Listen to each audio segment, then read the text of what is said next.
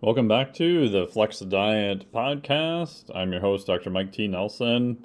And on the podcast, we talk about all things to increase performance in the gym and on the field, adding muscle and better body composition, all in a flexible approach without destroying your health in the process.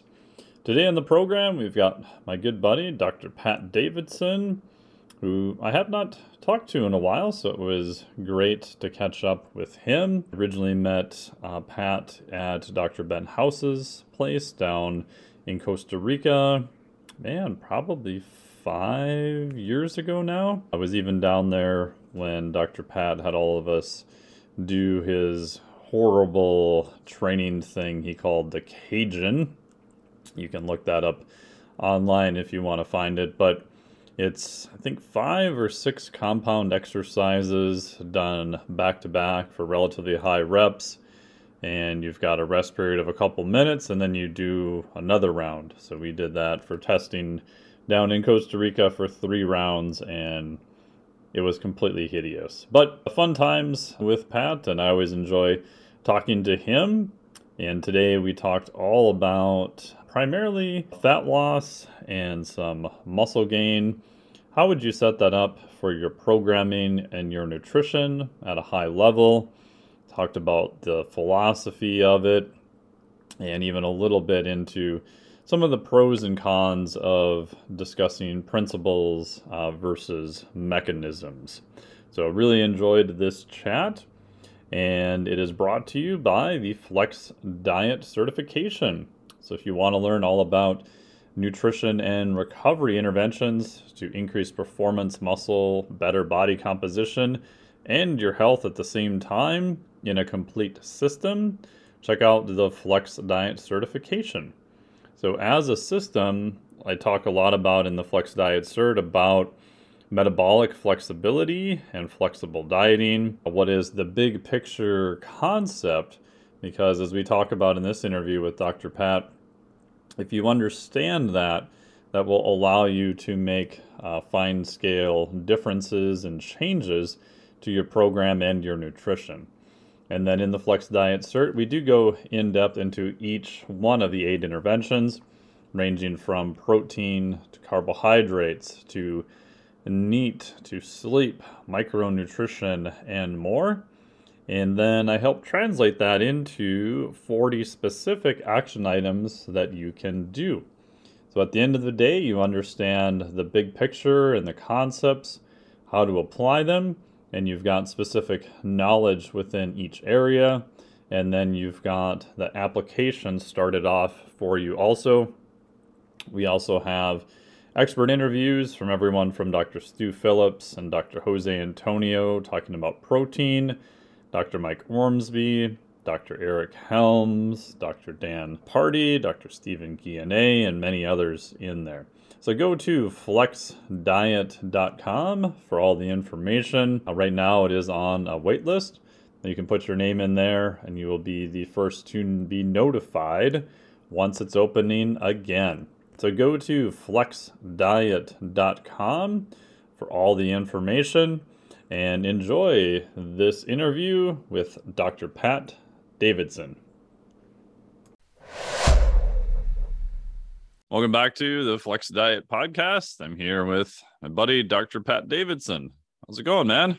I'm doing all right. As I was mentioning to you, I'm a little under the weather. I don't know what hit me, but when you've got a 2-year-old, it's like you're just pretty much always sick with them. But this one was a little different. Like I got flattened by this. I'm glad we didn't do this yesterday. That was a mess. So if I'm coughing or super nasally in this, my apologies. But yeah, and you know what? Like I'm at the very end. I finished a very long, extended fat loss diet yesterday. And, Congrats. I would imagine that my immune system was compromised by the end of it because it's been a lot of training volume and depreciating calories from across 18 weeks. And that's got to contribute to just getting flattened by something as opposed to, I think I'm a little bit under the weather, but I'll ride this out. Yeah. Have you noticed that too, where if you're at a period of high stress, I used to notice this a lot more when I was traveling and teaching. I'd sometimes go overseas. I do 3-4 days in a row, and you're like, yeah, I made it all the way through. I didn't lose my voice. Everything is great. And then you get home and you're like, oh my God, I feel so horrible. But it doesn't happen during the high stress period. It happens right as you get through that. Oh yeah. Yeah, I think I think that you're putting your foot down on that sympathetic gas pedal and you're mobilizing systems and all that kind of stuff. But once you ease off of it, it's like, the physiology, who the hell knows in some ways, but yeah, it is when it's almost like the system knows, okay, we don't have to be on full go right now. It's okay to be sick. Yeah. I did a stretch over 6 weeks of 3 seminars, one every 2 weeks. And it was Texas, Vancouver, and LA. And that was brutal. Like I was speaking recently with Angus Bradley in Australia as well. And he did a seminar series in Europe. And like the fatigue that you experience from doing the travel and the teaching with those weekends is different. I get done with those things and I fly into a place Friday, teach Saturday, Sunday, crash at night Sunday, fly back Monday morning. And then like all of Monday just feels like a hangover, and so does Tuesday. It's like a very flat kind of feeling, and it's very challenging. I think in working with clients in New York over the years too, like travel seems to always be the thing that gets them in trouble from like a food management perspective, a weight gain perspective, all that stuff. And I was pretty diligent about not overeating on these travel experiences because, like I said, I was following a fat loss diet, and it was important to me. I didn't want that to be the thing that kind of interrupted everything and messed everything up. So, but again, it's like, it's stressful to be in a deficit. It's stressful to travel. It's stressful to be on for 2 full straight days teaching. And then that absolute flatline feeling after the fact is something I've gotten used to, but it's very difficult to try to train through. It's very difficult to try to push your physiology through. And I think that if you're dealing with athletes that have to travel a lot or high profile clients that have to travel, it's like, that's probably going to be the biggest thing that you have to manage is travel fatigue, time zone changes, sleeping in different places, interrupted sleep, odd food-based things with airports and restaurants and blah, blah, blah, blah, blah. It's a lot to manage. Yeah. I realized the same thing I had before COVID. I sat down, my wife was like, hey, I know we've been busy and traveling and gone a lot. What's the longest stretch you'd been home for in a row? And for 3 years, the longest time I was home in a row was 3.5 weeks. And you look back, and at the time, you're like, I don't know, whatever. It just becomes your normal. You don't think a lot about it. And then I also realized, too, towards the end that if I was teaching for more than 2 days in a row and it was either just me or one other person where you're doing a lot of it, you're not just showing up on a panel or something like that, that I would try to get there a day early, if at all possible. Doesn't always work.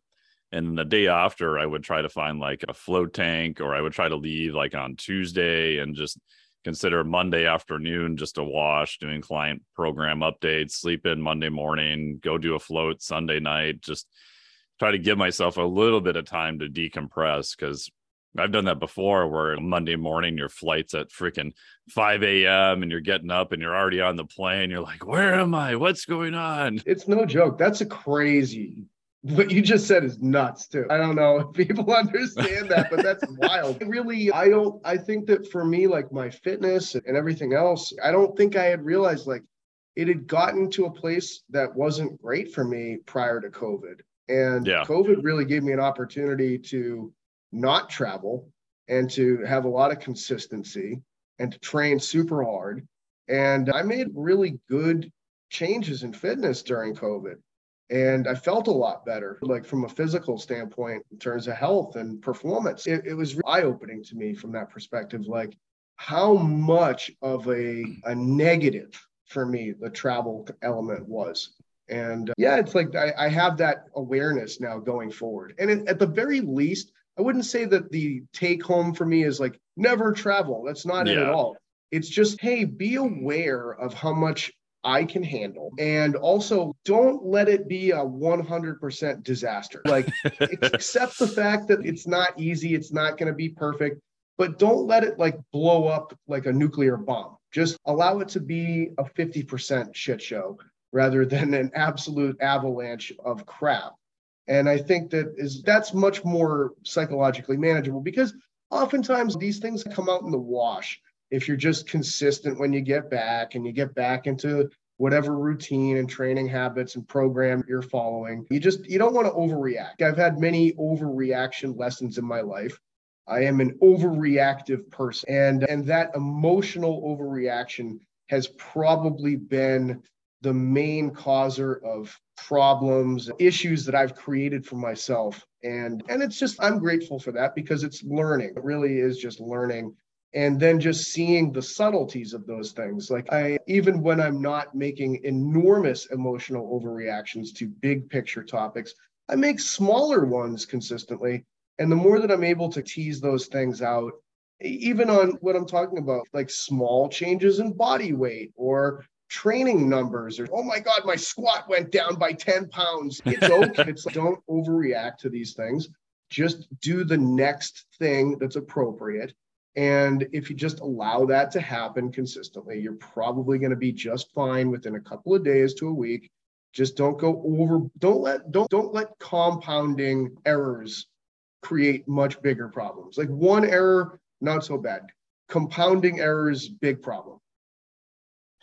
Yeah. Did you have any sort of rules for yourself when you were traveling? I had this weird rule that if a hotel or a place had a rower with walking distance, I had to sit on the rower as soon as I got into town for some period of time or within 24 hours. And so then I would almost look for hotels that secretly didn't have anything, because then I wouldn't have to do anything.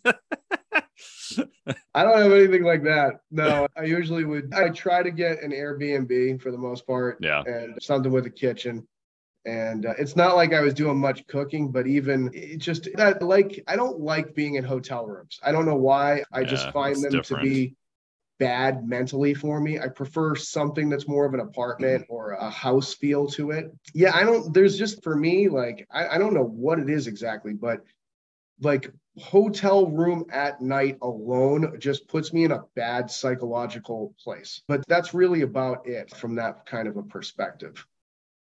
Yeah. And you mentioned about being in a caloric deficit too. I realized that too for a while. I was like, oh, I'm just going to get significantly leaner, and you're traveling, you're on flights, and after trying that for about 6 months, I honestly just gave up. I'm like, yeah, if I just maintain weight stability and go up a little bit, I'm okay. Because I think you have to sit back and go, what is my higher priority? What am I trying to do here? I can change my body comp once I stop traveling, if I decide to turn down other opportunities or whatever. But the reality was I chose all of this. So it was all completely 100% self-imposed.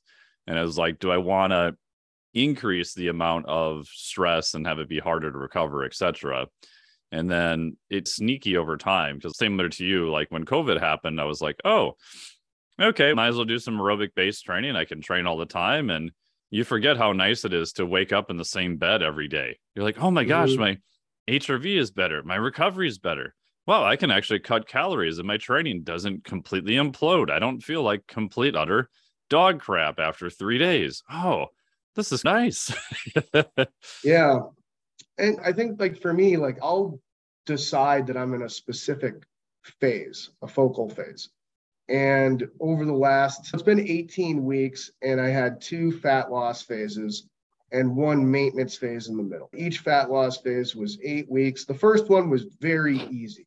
It was like I had come off of weight gain stuff in the winter, and it was like the goal was 11 pounds per fat loss phase to drop. The first one was like 0 effort. I wasn't hungry. The weight fell off, no problem. And so I would do a longer maintenance phase between fat loss phases, but there was almost no psychological toll from the first one. So I was like, you know what? I'm just going to jump back into it. I'm going to put my foot on the gas pedal 2 weeks and then boom, right back into it. And that's what I did. And the second one was not bad for probably the first 4 weeks. And then the last 4 weeks was much more challenging. But in terms of travel, I'm in this focal phase, and I don't have my food scale with me. I don't have a grocery store like all the time. Like, I do have to eat airport food, and restaurant food and whatever the hell is going to be at the seminar, I'm just going to undershoot. Generally, like when I'm doing these things, my NEAT is up anyways. I'm teaching and talking and standing and walking around the room and things like that. And I just, when my activity, I have a pretty strong hunger suppressant thing with activity. Like when I'm not active, I'm starving. When I'm active, it really brings my appetite down. So it was kind of like, you know what, I'm just going to, it's all estimation. It's not, I didn't have a scale to weigh myself, any of those tools of measurement. But it's, I'm just going to go for feel and I'm going to really undershoot. And that's what I did on this. And the second one, I was aggressive with this fat loss 8 weeks. And I dropped 17.5 pounds in the 8 weeks. Oh, geez. So, yeah, I hit the end of that. It was 33 pounds across 18 weeks that I dropped. Wow. So I'm at the end of the psychological tolerance. And today was the first morning of going back to maintenance calories. And it was a pretty good bump from 90 grams of carbs increase. The first meal of the day I had was very satiating, and I feel pretty. I remember looking at the plan last night and being like, oh my God, I'm so happy. Just morning to come. Just want to go to bed and wake up and eat carbs. Yeah, seriously. Oh my God, this is such a wonderful thing I'm staring at tomorrow. But it was very much like a psychological stress point by the end of I'm hungry all the time and I cannot wait to get to this maintenance thing. And but now that I'm here, and I'll tell you, like being sick on the last couple of days too was just like miserable. Oh my God. But yeah, usually if it is a focal phase, I will undershoot it because it's like I'm going to really be angry at myself if I let this derail me from what my goals are. I'm a grudge holder and a resenter, and more for myself than even other people. And so if I allow myself to be like perpetually pissed at myself for my own errors, like I'll look back and analyze things from years ago and just be like, I can't believe I did that, idiot. Which probably is like a double-edged sword in a lot of ways from like a personality trait standpoint. But I do know that about myself. So I try to limit my internal critic from running wild over behaviors that I deem to be erroneous. How much of the setting up, especially the fat loss phase, do you think is related to your personality? I haven't had the luxury of knowing you off and on for several years now. If you came to me and said, I'm going to do this really slow, lose a quarter pound a week fat loss thing, I would wonder what happened to you. So the fact that it was more aggressive than not, to me, like fits your personality. I think if you would have done something different, you would have been successful, but probably still unhappy at the end. Possibly. I didn't intend to drop as much as I did. I think that what took place, I followed the Renaissance Periodization diet app. Nice. And so it has built-in recommendations. And I literally I just went with the most standard recommendation, but I lost more than what it projected. And I think that's partly due to the fact that my training volume progressed across everything. And it's been like a track program that I've been following. So a lot of running, and that running volume and the number of, it's funny. I think that when you do running and a track program with repeat sprints, you get a lot of what is actually like non-exercise activity in the training sessions. Oddly, sure. What I mean by that is that you run down the chute and then you have to walk back to the start line. And the more running that you do, the more you have to walk back to the start line. And so the total amount of movement that I was doing just kept increasing. And I think that even with the calories staying the same, and towards the end, like I said, I got aggressive with it because I was psychologically handling it pretty well. And then it recommended not to decrease calories. And I was like, I'm going to go for it. And that made the last chunk hard, but I got through it. Where I'm going with this is that for the most part, I just followed what was prescribed because I think that I have the tendency to be overly aggressive. And knowing that about myself, I try to take most of my decision-making out of my own hands because it's, again, like I can be poked and prodded and have emotional responses. And then I'm like, oh, I wish I didn't do that in hindsight. That was a really bad idea. But I think that, again, some of the lessons that I'm learning, which you shouldn't have to, because I think research supported stuff from the perspective of like how big just total activity is, especially non-exercise stuff. But I think where I'm just seeing where it can get built into your training program, like in areas that don't initially pop for it. If you're just increasing weight room volume, it's not like it doesn't increase the number of steps that you take or those kinds of things. But if you increase track volume, it's like you just walked an additional like 600 meters compared to the last training session. Like that's actually like a pretty big increase. And it just increases over the course of a block. It's a bit like the case study with the guy that just kept adding weight to the weight vest. And it made the diet prep a lot easier because the NEAT just kept increasing, or it stayed the same really, as opposed to with weight loss, it just decreases with greater efficiency of movement. So I think that was a big factor for me with this, was increasing total movement volume across a fat loss block and just witnessing how dramatic of a driver on actual weight change and body composition change that played into it, but not really understanding what I had done ahead of time. Witnessing it in live time, being like, and I'll tell you, like I had hurt my hamstring and I had to sort of transition to indoor work to replace outdoor work.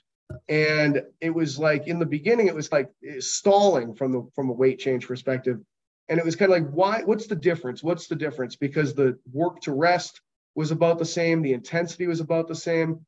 And it was like, oh, I'm not walking back to the start line after these reps because it's a bike that just sits there. I need to actually walk to make up the difference in the gym. So I would just walk the rest times and boom, as soon as I started doing that, again, like the sled of weight change just kept sliding in the favorable direction.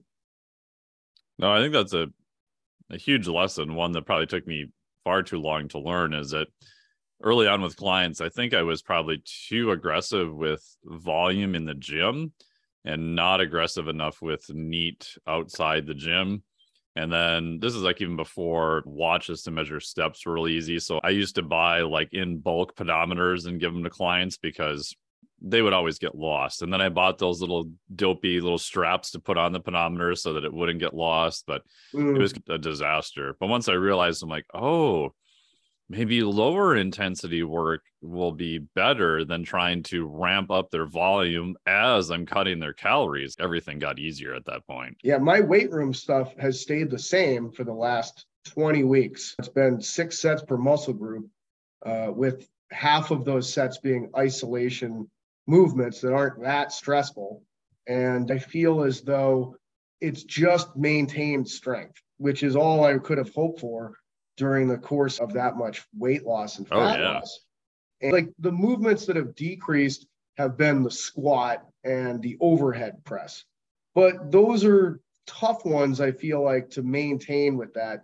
But every other movement is basically the same in terms of load and reps. The squat also, you get yourself under the weight, and being that like in much of a deficit, it's almost like I feel wobbly and lightheaded and just please someone get this thing off of me.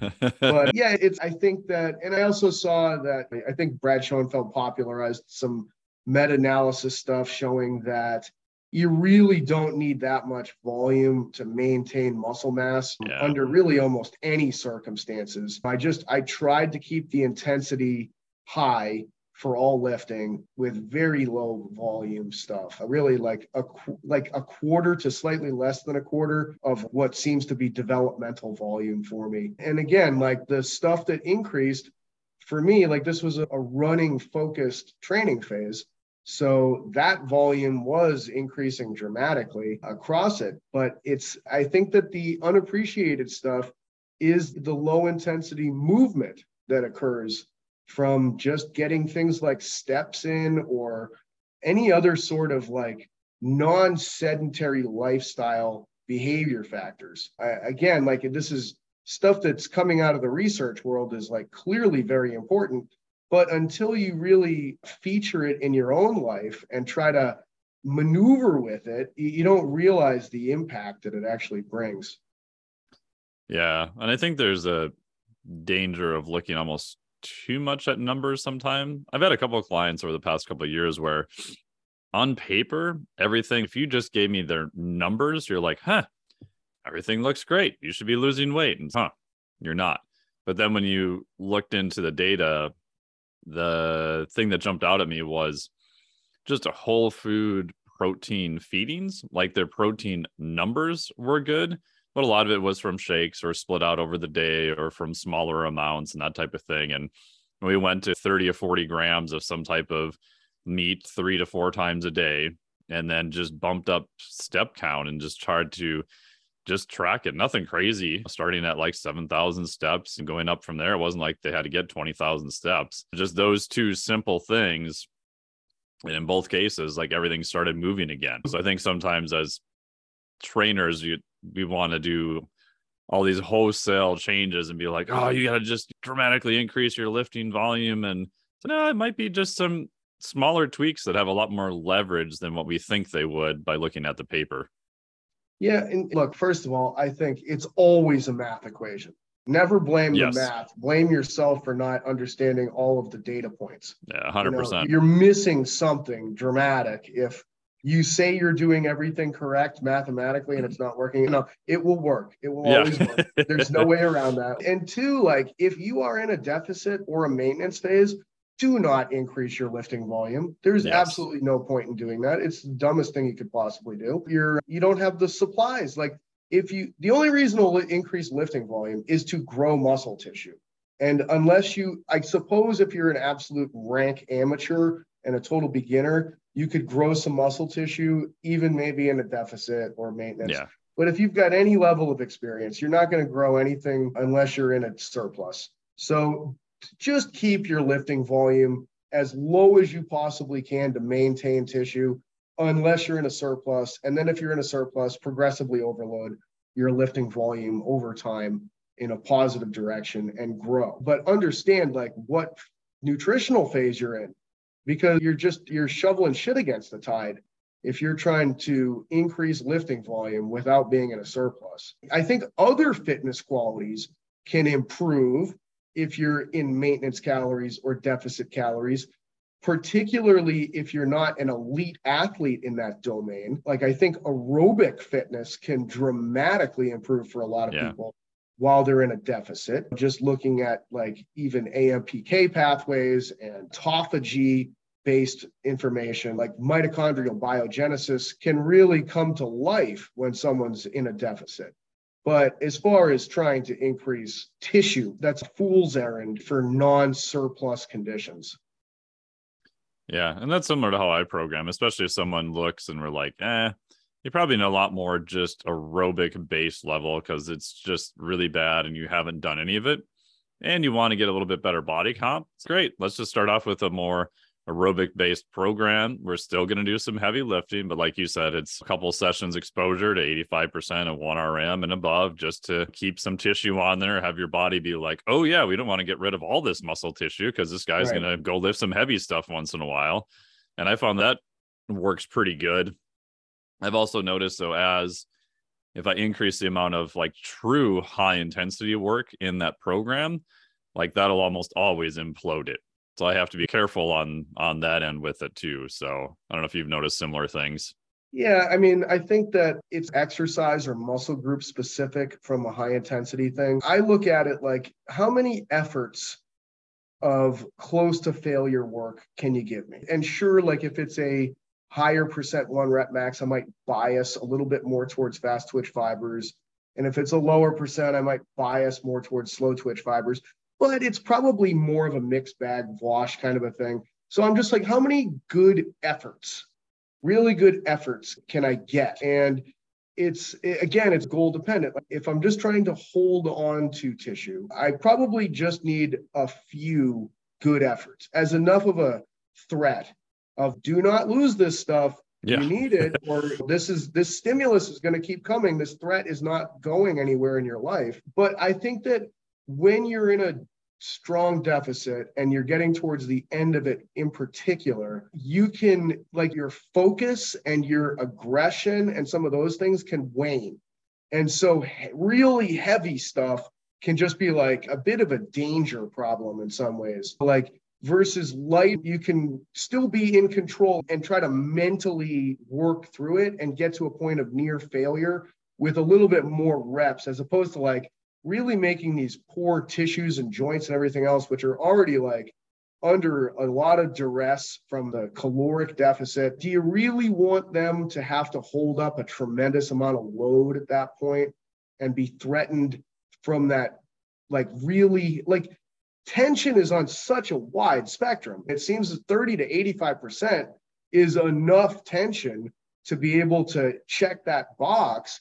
And now it's relative effort of a relative intensity. Take it close to failure. And I think that when you're feeling it, when you're confident, when your emotional state and your psychological state are all in a great place, yeah, you can play at the really high end of that percent intensity spectrum. But look, like, if you're like, oh my God, like I feel terrible because I'm in this crazy deficit, but it's kind of, you can mentally be like, look, like, I'm going to give a great effort here. I don't care. I'm going to go for it. But I think you're setting yourself up for success by biasing it a little lighter and allowing yourself to just work a little bit more on the rep side of the spectrum, because it's going to give you it's going to check the appropriate stimuli boxes for tissue maintenance or acquisition without unnecessary specific stress of tension. Yeah, I think of it as on both ends, if you're in a caloric surplus or not, like kind of surfing the end of that spectrum. If you go in and you're programmed to do like a triple at 85% of your 1RM and you're at 75% of your 1RM and rep 2 just looks like it's slow as molasses, odds are you're probably not going to hit that programmed thing, right? Yeah. So then you have to make a decision of, okay, I want to go heavy enough. I'm still getting the stimulus, but I don't want to be an idiot on top of it and try to get just 10% more, which in the big picture is probably not going to make any difference at all. Your risk reward starts getting really skewed on that edge again. Yeah, for me during this whole phase, it's a lift session. Will be like, here's a movement, you get 2 sets, and the rep range is 6 to 20. And the reps in reserve is 1 to 2. That's how I'll program it. So it's see how you feel today, pick something that seems reasonable, and then you get 2 shots to go get. And it's just estimating it based on reps in reserve. To me, it's like percentages during these significant body weight change periods, like, percent of what? Yeah. 5 weeks ago, 10 weeks ago. Let's just see like where we're at today. And that big enough range of 6 to 20, it's probably going, it's definitely, if you're able to get 6, it's a percentage that's sub 85%, which is in the tension window that's appropriate for tissue-based. It's not neurological training as a focus, it's tissue-based training as a focus. So it's inside the appropriate tissue tension window for checking that box. And again, it's 6 to 20, but it could go beyond 20 in reality. It's more like just as a guideline, but probably under 6 during a deficit for me is like, why would you do that? Why would you ever do? And almost in general, from a hypertrophy standpoint, why would you ever do that? It just doesn't make any sense. You're going to get the same hypertrophy stimulus from lighter weights, but you're not going to get the joint problems that you're going to get from heavier weights. Always minimize the side effects and pursue the primary effects with whatever you're doing.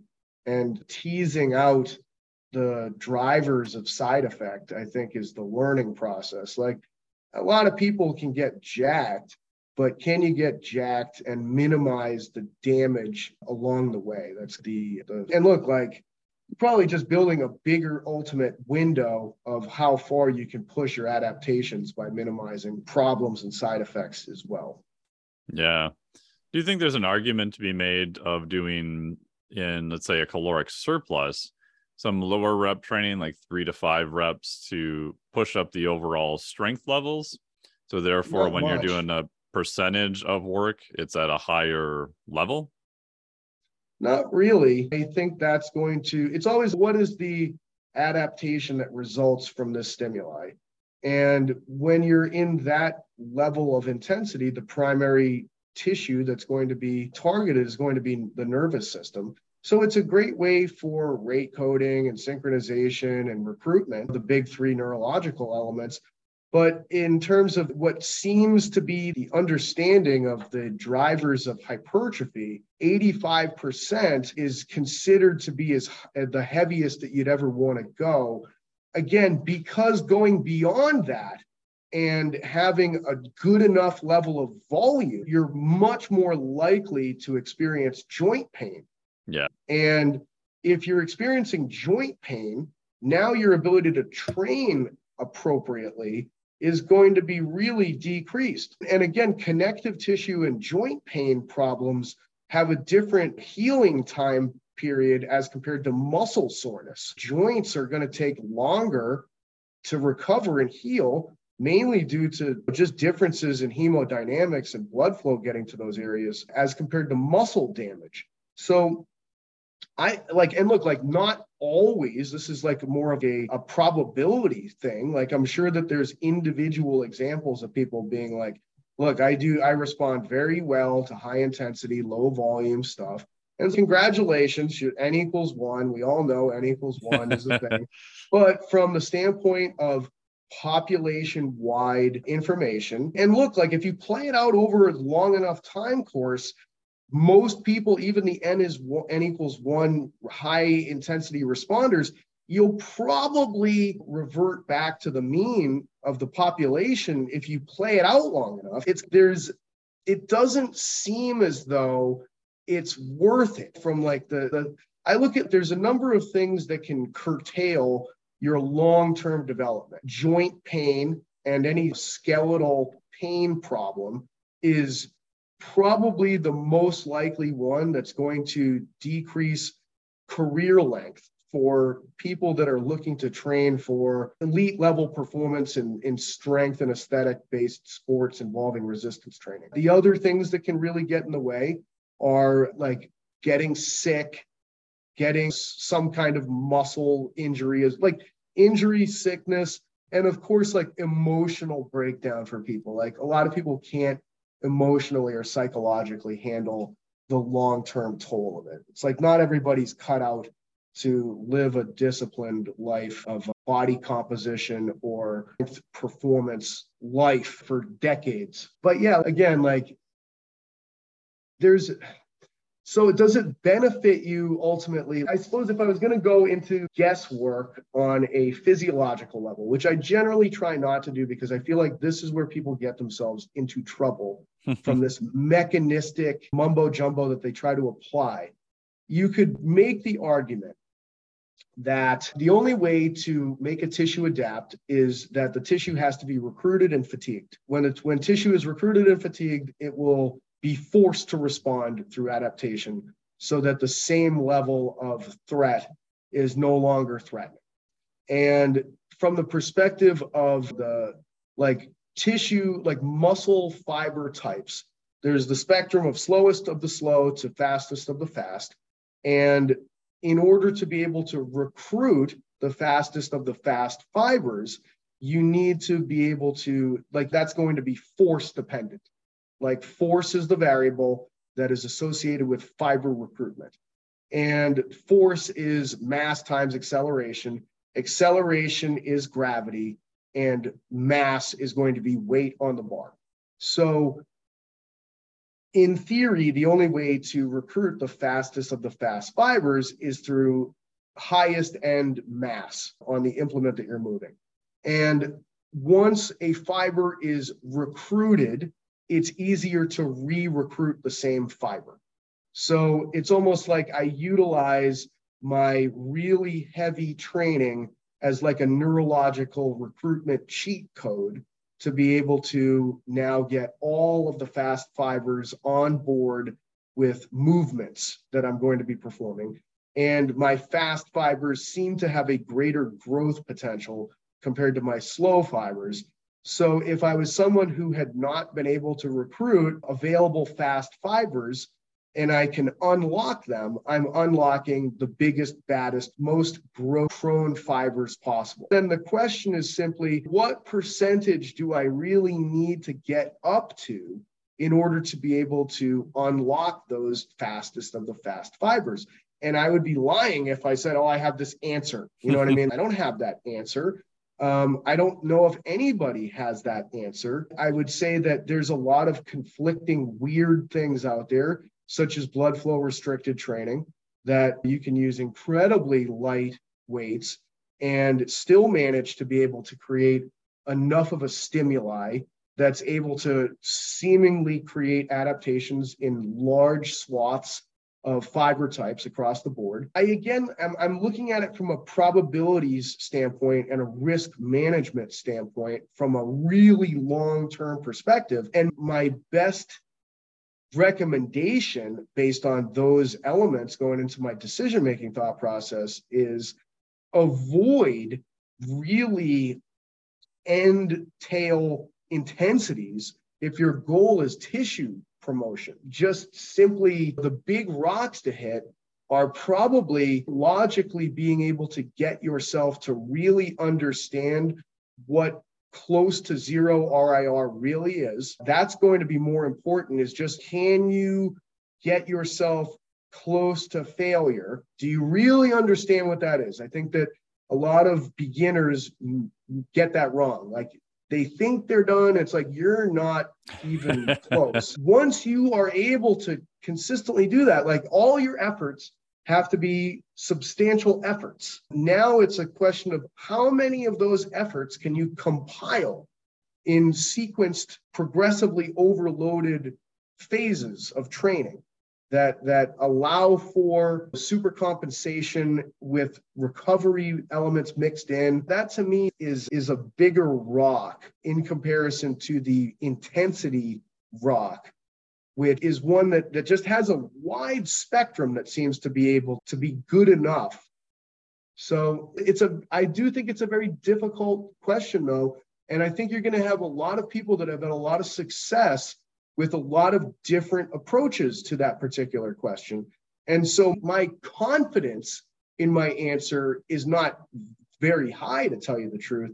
It's, again, more of I feel like an accountant in answering this. Yeah, you could do it that way, but your chances of going bust are a little bit higher from a joint perspective. And I don't know too many people that are willing to train through joint pain for decades. I do know some people, but have to be a special breed for that. Yeah. Do you think hypertrophy is just, I've often thought it's almost this weird, quote unquote, side effect. It appears that there's so many roads that lead to it, where ultimate strength or percent moving the heaviest load possible for one rep. It seems like we just have a lot more idea of what goes into that and more confidence in programming for something like that. Where hypertrophy, it seems like Nick Bird stuff, 30% of 1RM, we see hypertrophy. Enough volume at 85% of 1RM, we see hypertrophy. And these are even in more advanced people. These are not just newbies lifting soup cans for the first time. Yeah, it's amazing, because I think that if you really look at the best science-based people in the fitness industry, it's like they're probably in the aerobics camps and in the hypertrophy camps. So like, I think that there's pretty good researchers that I think are good scientists in those areas. There's been a lot of science that's gone into hypertrophy. And the incredible thing is how we haven't gotten that far. We're still really understanding it. I don't know. It hasn't been that long since we were like, oh, the hormone hypothesis, that was a big flop. Yeah. When I was in my master's program and PhD program, everything was hormone based in terms of the physiology. Kramer stuff. Yeah, there was Kramer looking at insulin, IGF, and Nindle looking at growth hormone. Yeah. And they worked together a lot of times. And it was like, hey, we have to do these approximate 10 RM sets with short rest. And those create this biggest response of growth hormone, IGF response, cortisol response. And then it was, oh, actually, you guys are just measuring a stress response. Yeah. And it's not remotely enough of a time scale under the curve to be able to explain anything. And the reason steroids work is because you just have this very long, constant level of increased hormonal status, which is not the case for the exercise response hormone thing. And so it was like, oh man, did I just waste all of that time with learning about these hormones? And no, probably not. There's probably something important about the stress response that we see in relation to that kind of resistance training. I don't think we know what it is at this point, but it's probably associated with something. Yeah. But in terms of hypertrophy, no, it's like that the acute hormonal responses to exercise are meaningless. But man, did I have to learn about those things during my education. And it was difficult for me to be presented with information that was like, hey, by the way, everything that you learned about that seemed to be said that was important, it's not important. It was like, oh God, so what is important? And you get into these discussions on mTOR, the AKT pathway. Is it the seesaw thing that I've heard you talk about? And it's how are we evaluating this stuff? What really is, I feel like for every molecular explanation that you get, there's like this circuitous pathway with contingency plans and escape clauses and secondary. It's, to me, I try not to program off of physiology, because I feel like the more that you learn physiology, the more you realize that like these systems are contextual. They're very contextual. It's like it's responding in this way right now because of 18 different factors. And it's not the only pathway that can be utilized. So I think it's tricky because you have to know enough physiology to work around it. I just work with as much of an easy numerical basis as I possibly can, like cleaner lines. Like I never say, oh, this is a glycolytic protocol, or this is a aerobic protocol. It's no, here's just like here's the distance, or here's the load, here's the time course that this is going to be done, here's the rep range that this is going to be done, here's the proximity to failure that I want you to get towards, here's these things that are at least externally measurable or observable on some level. And because I do think that like my takeaway currently regarding the physiological understanding of hypertrophy is that, yes, it is based on a net accretion of protein synthesis outweighing degradation. That would be the equivalent of the calories in, calories out level. It's like that is the scientific baseline that we're working with, that you have to accept. And what goes into synthesis is a tremendous number of physiological pathways. That's probably mostly the most optimal, or the largest is probably the mTOR pathway. But there's a number of alternative approaches towards being able to modify translation. And then if we look at the degradation pathways, there's a number of those as well. And that's only the ones that we're aware of at this point in time, with a very short runway of scientific analysis into these topics. I suppose that I just have a very deep appreciation of how complex in vivo biology is. And that I worry about people that appear overly confident in their approaches with the complexity of in vivo biology, where I have a lot of respect for the system and just how magnificent it is. And I certainly don't think of myself as someone that has the bandwidth to really understand what's going on with it. I like listening to perspectives, and I like observing changes and seeing what other people seem to do that works. And I enjoy tinkering in my own personal organic laboratory in my own training and approaches to changing my body. But I'm very low from a confidence perspective in terms of thinking that I understand what's going on.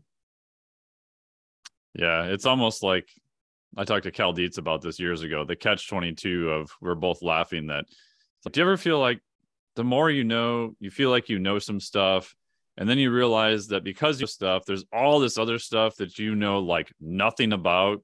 And then in 10 to 20 years, we'll just be sitting around going, we don't know anything at all. Yeah. 100%. And I think that I've had recent frustrations with younger people in the profession based on their confidence. It's you're way too confident in this current mechanistic explanation that you're buying into. Just hold on, explore it, have some humility, have a sense of humor about it. Because if you really think that this is going to hold the test of time, I don't know, you just haven't been disappointed yet in your professional. I like having conversations with people that have been around long enough to have been wrong and disappointed multiple times. Like I have higher levels of confidence in people that have been wrong than I do in people that have not been wrong yet. And so I think that, I don't know, maybe that's just something that old guys say at this point in time.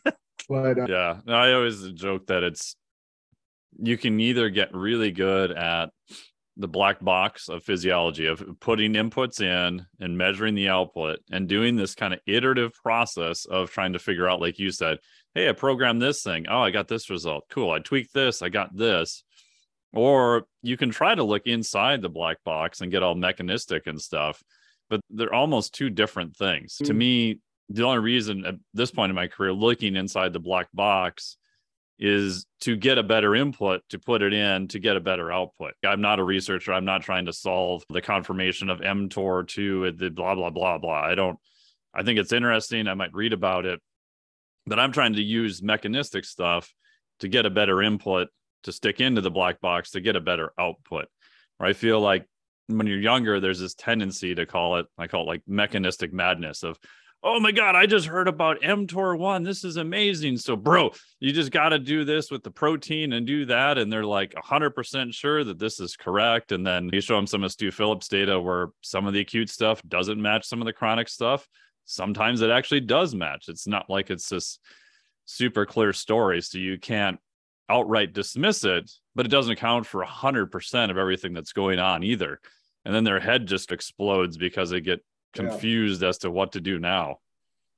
I think it's a really good point. And I think that like BCAAs are a classic example of that too, where it's like, hey, if you really want to get like super myopic on like a mTOR pathway, you can get into this, like it's happening at the ribosome, and it's like growth hormone seems to be this thing that opens these portals that admit leucine into the region of the ribosome where mTOR is working. And if leucine is present at a high enough level, that is what disinhibits mTOR and allows the machinery of translation to just roll unimpeded. And it's, oh, okay, great. So the only thing that matters is leucine levels. And you're like, hey, let me just pump leucine and BCAAs. And then it's actually BCAAs just seem to be a complete waste of time and money. And you need complete proteins. And we don't really understand why, but we certainly seem to understand that BCAA supplementation at this point in time is a bad approach. It does not yield any real performance benefits or ergogenic aid. So I look at a lot of this stuff like sunlight. It's like people get myopically focused on vitamin D as being like, oh, sunlight is important for you because vitamin D. And it's when sunlight hits human skin, it probably causes 40 billion responses that happen. And the observable thing that we've been able to measure has been vitamin D. But trying to like supplement with vitamin D hasn't really led to the same sorts of benefits that we postulated it would. And so maybe it's a bunch of other things interacting. Same thing with soil. I think you go back to Justus von Liebig discovering that N, P, and K in dirt is what makes plants grow. And so he invented soil, and that resulted in the greatest population expansion in human history. But it also seems to have led to nutrient deficient plants because N, P, and K aren't the only things in soil that, they make the thing grow, but they also might leave it lackluster in terms of what's going on inside of the plant from a micronutrient perspective and an overall health benefit perspective of whatever animal consumes it after the fact. Yeah, you're giving more in terms of calories and load, but you're not giving some of the intangibles. They're not intangibles. They're just things that like we weren't aware of or weren't able to measure at a certain time, and that emerge as important later when we develop the sophistication to be able to measure and understand the importance of those things. Again, like I try to keep those things in mind all the time. I'm going with a plan based on what I understand. And it's my best case of putting everything together that I believe matters on this topic. And that's what I got right now. And hopefully it works. And sure, it's going to lead to some adaptation and change and all that stuff. But do I ever assume that it's actually best case? I hope not, because at some point in the future, 100 years from now, someone will probably look back at it and think that it's just as preposterous as me looking at those videos of people using fat shaking belts by the beach in black and white movies where you're like, wow, really? But then again, like there's still people doing similar stuff today with believing that they're going to freeze off cellulite or something like that. There's a sucker born every day. And I suppose like with my education, I'm just trying to become less of a sucker over time. Yeah. And I always find it fascinating of what is the newer stuff you can speculate on and run your own experiments versus don't throw and use that only and throw out like all the time-tested principles. 100 years ago, there's examples of people with amazing physiques just using basic overload and shit. There weren't hardly even many barbells for a while. It was just weird shaped objects of sorts. But I think it's easy to throw out those principles and be like, oh, those people, they didn't know what was going on. I'm like, they maybe not, but they seem to make some pretty damn good results. And this is before drugs, pharmacology, etc. Exactly. So we can't just throw everything out the window and be like, oh, this whatever is like the latest and greatest. Maybe not, but maybe you can add that in a little bit with some of the time-tested principles that we already know about. Yeah, I do think that is once something exists, and look, like it's really hard with drugs and like human beings, like each individual is going to respond differently to a million different things, but like, yeah, it's like the optimization of movements for matching pennation angles and this, that. I'm like, I feel like a lot of these things are just rehashed versions of the same movie that I've seen before. It's a like, bad remix. Like, yeah, it's like the sequel or the third time. It's like, I'm pretty sure Michael Myers is going to like look dead and then he's going to come back again. But it's cool because there's just like this strong reemergence of lines of pull and matching those things with the orientation of fibers and being able to bias certain regions or divisions of a muscle with the fibers that make up those divisions. And it's the same story that we were getting back with the invention of Nautilus in a lot of ways. It's the same story as what Bret Contreras was trying to go with from his like vector theory of like horizontal lines of force versus vertical. If you haven't heard the story before, it's going to be the first time. And the first time for people is always very convincing. And then after you're like, it's like a reinvention of the same movie, same story. Like, I feel like we've been here before and discussed this. You're always going to need some level of compound movements that are never going to be exactly the same orientation as the direction that the pennation of the fibers runs in, but they're valuable because the forces are higher.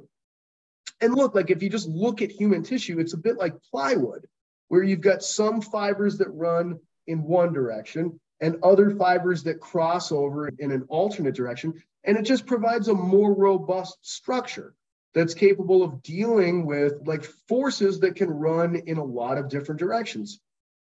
So it's sure you need to have the big compounds in place as like it checks the really highest forces box of this series of inputs that are important.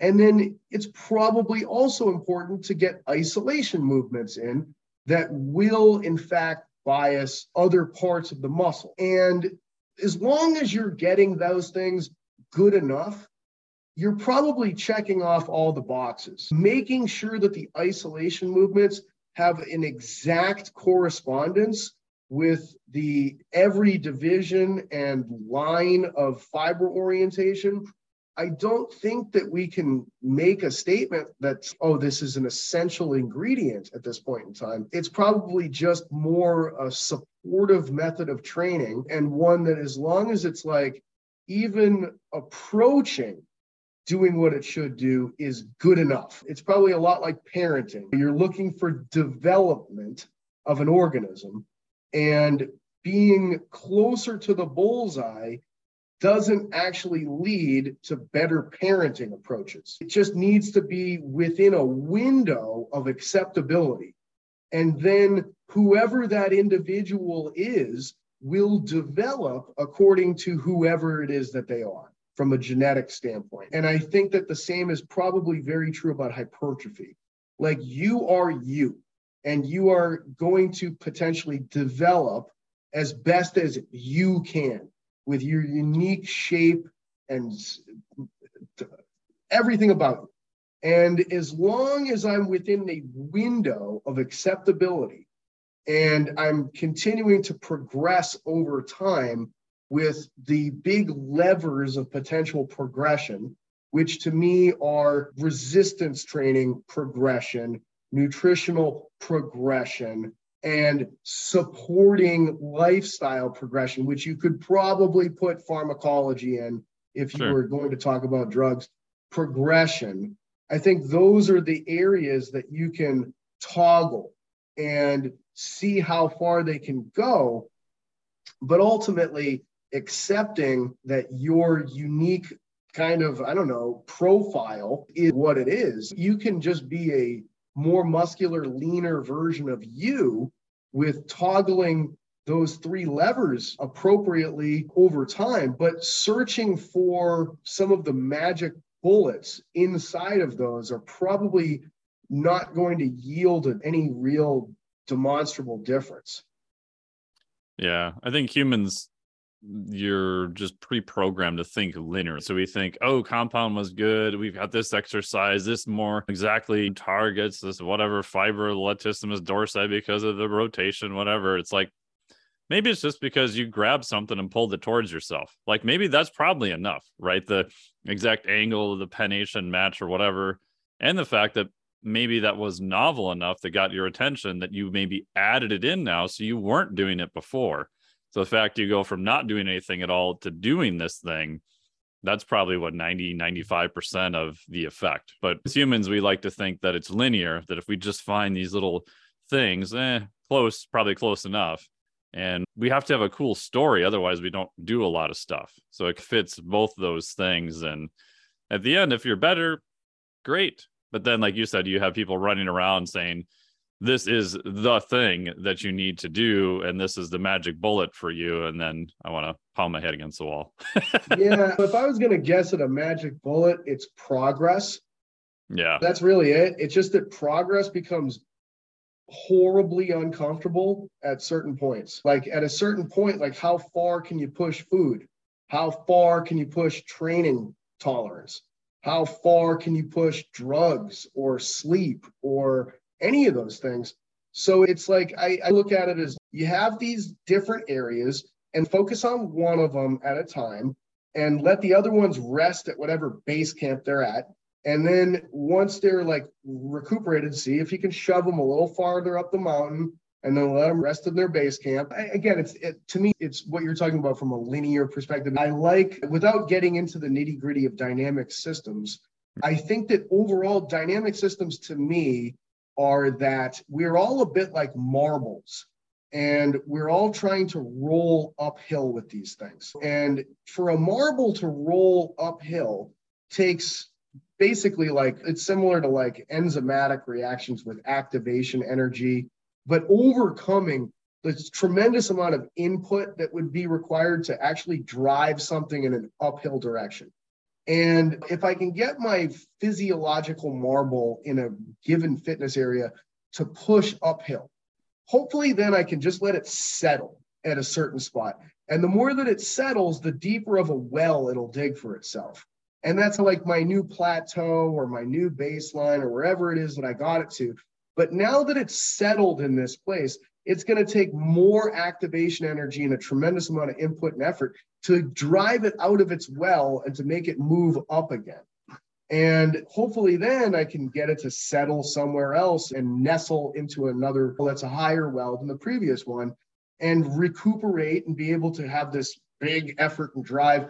And it's how many times throughout your life can you do that? And it's probably like, we're probably this collection of lots of marbles. Like I just picture like this kind of landscape of marbles. So I've got an aerobic marble over here and a muscle marble and a neurological marble. And there's just so many of them. And they're all like being like, I can't drive all of them at once. I need most of them to just be settling. And then I'm going to pick maybe one or two. And if I can have focused effort on those ones, boom, I can drive those. And I need just enough input on these other marbles to keep them in their wells. Otherwise, the well will flatten and then they'll slide down in the other direction. And if they're important, I don't want that to happen. So what's enough from a maintenance perspective to keep 40 marbles in their wells while I focus on 2 marbles to create enough activation energy to shove them slightly higher up a hill? But that's to me a 3-dimensional topographical map. And having enough presence of mind to try to keep a map like that in your programming repertoire is a very big challenge from a coaching perspective. How much sprinkling of maintenance volume for things like stretch shortening cycle or aerobic or rotational force or those kinds of things do I need to be present in this current block where I'm focusing on building muscle tissue? That's going to require this uphill effort of, man, you're going to have to eat. Even when you don't want to eat, you're going to have to keep eating. And you're going to have to take on a tremendous number of efforts that are going to bring you within proximity of failure. And we're going to have to keep bumping those up over time, because to me, again, when it's all said and done, it probably is focal progress that's measurable progress and demonstrable progress that is really the only thing that you're going to be able to count on that will actually consistently drive the sorts of adaptations that you want within the very small window, ultimately, that can become a fitness quality. Yeah, that's awesome. I love that. And that we're all in the war of fighting against entropy. Yeah. Just don't let all the marbles slide back down to the base of the hill and you'll be all right. And it takes a little effort just to keep them where they're at. Not a lot, takes a little effort, which back to what you said at the beginning, just don't let everything go to zero. In some ways, if you do that, you're okay. And it's okay to maintain. Tell clients sometimes, like, if your life is crazy and lifting is not your number one goal, like, just do something. Like, we'll program some easy stuff. Trust me, that'll be light years better of doing all nothing. And it won't take much. In a couple months, when you get out of your high stress state, you'll be thankful that you did something during that time versus nothing. I almost think of it as if I had a weird dance recital, and if I only had the opportunity to practice it once a week for 10 minutes, that would be a lot better than not practicing it at all. Yep. It would be like probably just enough to hang on to like some memory of what this thing is.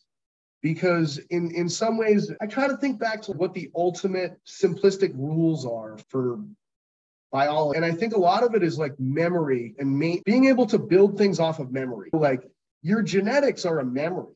It's your ancestors' memory that's handed to you about how to go through life. And it builds you into what you become. Somebody handed you your DNA, and your DNA assembles you so long as you're given enough sustenance and sleep and nurturance and those kinds of things. And then you acquire your life experiences, which are stored in your series of neurons and all of the synapses that make up those during your life plastic memories. And those things are used to be able to predict how to go about doing the things that you want to do. But in some ways, if you don't if you don't use it on some level, those things dissipate and they go away. And do you want to strengthen the bonds of those memories and associations and create something more elaborate? Or at the very least, do you want to not lose them? So it's similar to me with training. Like, it's just a trace is enough to hold on to something. And focal practice is enough to build something into something greater. It's just a question of how long can you create your own deliberate practice that increases over time? Because of course, like when we're talking about training regular folks, like they don't have extreme goals. But I have extreme goals, and a lot of other people that I find interesting have extreme goals. And it's like, how far can these things be pushed? And so it's all, to me, it's like discovering the orchestral procession of what can take you to the farthest reaches that are possible is always like the really interesting stuff. But I think of a video game in some ways, like getting to another level. You have to go faster. You have to do slightly more. And once you get to that other level, can you hang on to it? Could you play the game? And if you didn't play the game for 2 straight months, you probably couldn't get to that level. You probably have to eat, sleep, and breathe that game for a while, chipping away at it to bang through to get to another level. But if you just played it once a week, you might be able to stay at that same level. What is the damn differences? And then from a psychological stress perspective of how much investment you need to drive uphill, like there's times where you probably need to recuperate your energies to be able to like let it build again. But you can't, like if you just keep playing the same song for too long, you get sick of that song. You're like, oh, if I ever hear this song again, I'm going to throw up on my shoes. But if you don't hear it for a while, but you can maintain it in the background, you might be like, yeah, I haven't heard this song in a while. It actually sounds pretty good. Like I'm ready to play this thing again. And if you just listen to Master of Puppets every day, 4 times a day for 4 years, you might get to the point where you're like, but if you don't hear it for a while, now all of a sudden it's fresh again. I don't know. I'm getting too metaphysical. Yeah, last point, and we'll wrap up, is that I went down that path years ago for memory because I was going to design an app. I'm like, what if you could figure out, because we know you need repetition, but we know the repetition is not linear. So I know if I try to memorize something every day, can I sit down and do it every day? Yes, but I really need to do it every day. And so it becomes more non-linear as you progress through time, right? Mm-hmm. Maybe I need a lot of heavy upfront practice, but then ideally I'd want to be reminded of that thing right before I forgot it. So I would need to be reminded maybe 3 weeks into it, and then maybe 6 months into it. And at some point it becomes semi-permanent. And could you work out an algorithm of, okay, I missed the memory recall on this day, so now I need a little bit more frequent practice. Okay, I hit it like 5 times in a row over the course of 8 months. Now it's semi-permanent. That goes into a shelf and I don't worry about it. And maybe I review it once a year. All right. Supposedly there's an old program called Super Memo that did this back in the day, but it's the same idea with strength training. Like, how many exposures do I need? I probably need a lot more up front. I need to get the skill, but it's always fascinating that the memory and some of the skills we may not necessarily lose entirely. People learn how to ride a bike. They rarely ever forget how to ride a bike. But those fine scale variations of modifying that thing and some of the tissue changes, all that stuff, if we're looking at lifting, has to be accounted for too. So it becomes a much more complex problem. It sounds like we actually have some similar interests, because I have a bit of an obsession with trying to understand maintenance. I find maintenance to be an incredibly interesting topic and one that gets no love. And I want to always see how small a dose can maintain something. Yes. Because the smaller the dose that you can find to maintain something, the more you sensitize that thing for the ability for it to change after that. It's funny because the reverse diet concept is something that gained a lot of popularity. But to me, a reverse diet is even more interesting, where it would be like, what's the lowest number of calories that I could possibly get somebody to where they can actually maintain their weight and their muscle tissue? Because if I want to grow their muscle tissue and their weight, it's going to require a surplus. But what you find with surplus is worse than deficit in most of the time. It's look like deficit. Yeah, it's hard. You're hungry, blah, blah, blah. It's surplus. People can't do it at all because if you're not hungry and you have to eat, it's just, that's where the boys get separated from the men, so to speak. But if I can bring my surplus numbers down to such a low level, this to me is when tissues are so sensitized to growth. And the only way I'm going to do that is if I get really good at understanding maintenance as a topic and being able to direct maintenance in a favorable manner. A reverse diet is great from the perspective of how sensitive can I get to weight loss and fat loss by making my deficit something that's really high. But in terms of growth, if I can bring my maintenance really low, so I make my surplus really low, I just set the stage for this enormous runway of like walking into further and further adaptation. And so I just view those things as being a spectrum in both directions, probably available for all physical qualities. How small an amount of fast running can I do and maintain speed? How small an amount of heavy lifting can I do and maintain strength? Anything. And then you'll sensitize that system for progressive overload. But it's such a small amount of stimuli that becomes the overload in the beginning because it doesn't take that long before you're like, oh God, this is horrible. I don't want to do it. This is terrible. What it takes to get better is god awful. So, but I think that takes a lot of time to get to in your career and your pursuit of this stuff to get to where that becomes like this very sexy topic. Yeah, I've often thought of that as I'm looking in my brain at a differential. Right. So if they're on a building phase and they get all the way up to here and they're just plateauing and they can't do any more staring competitions with white rice, they have no more time to train. You've maxed out the system at that point within whatever constraints you're dealing with.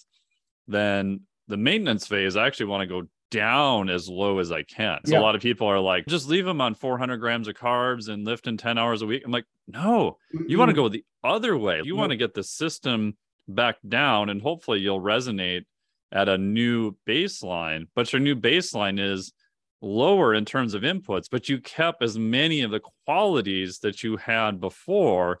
So now you can take, like you said, another run to go up and hopefully get a response from the system again, because you can't just keep going up and up forever. Maybe professional athlete, maybe they can, but they're even going to run into constraints at some point. So you have to kind of reset the system somehow to keep that output and resensitize it to a similar input, but yet different. It's such look like it's for whatever reason, the reverse diet seems to be something people latch onto and seem to understand.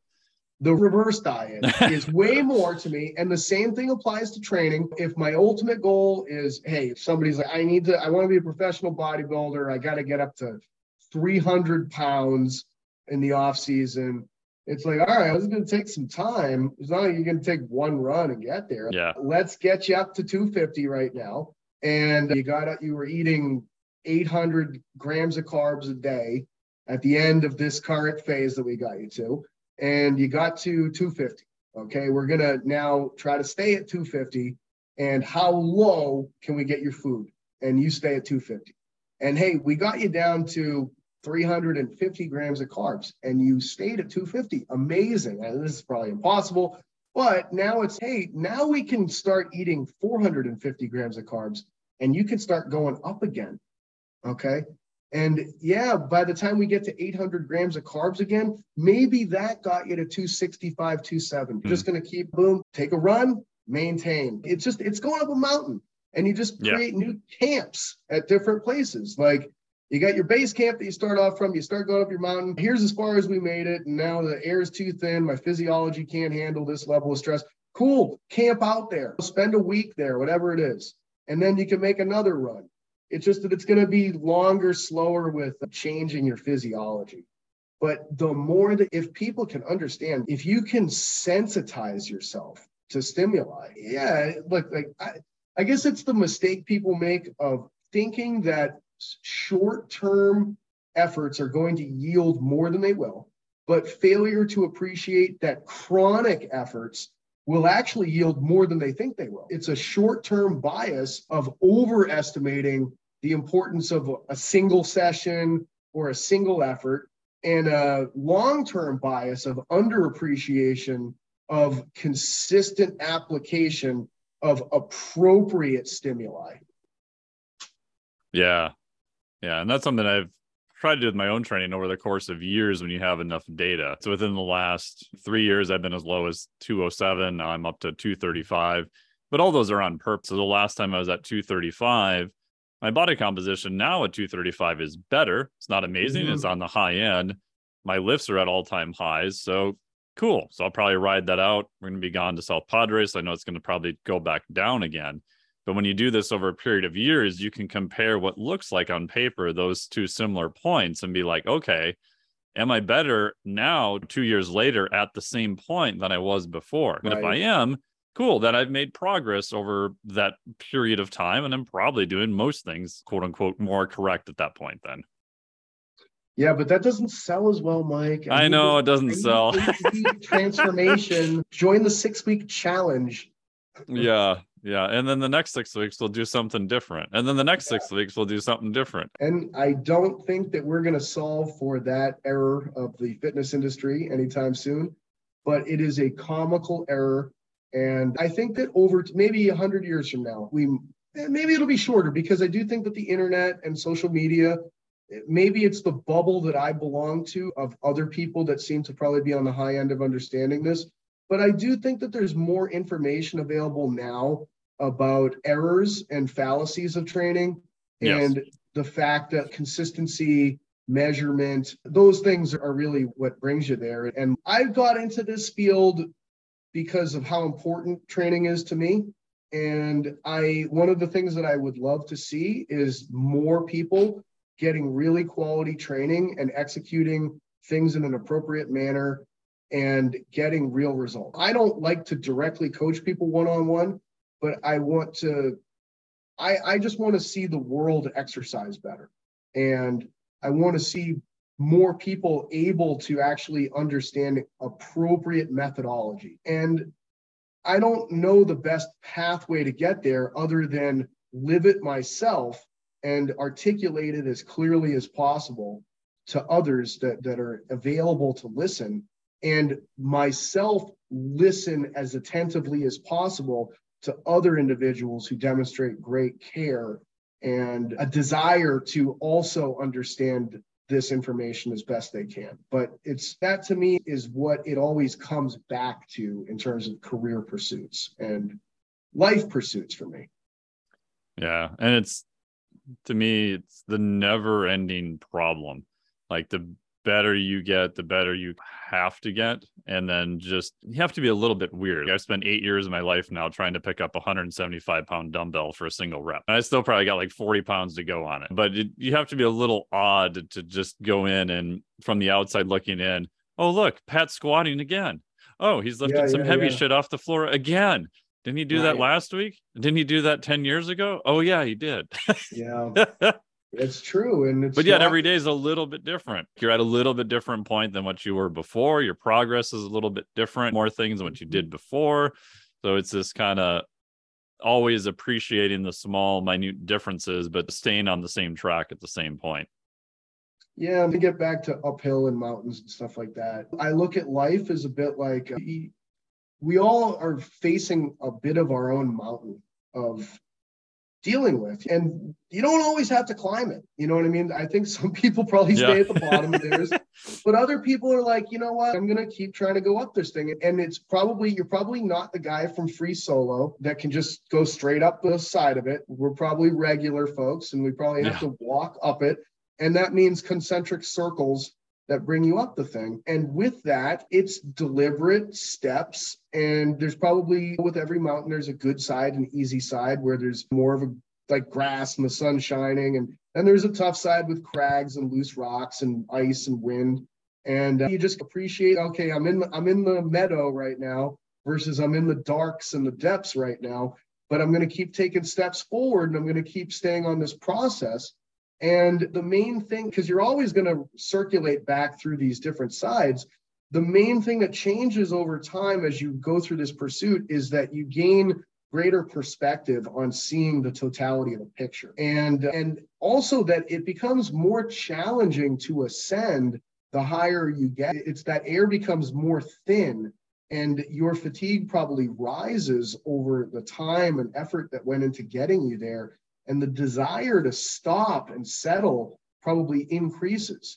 But it's always your choice as to whether or not you want to take another step in an ascension direction.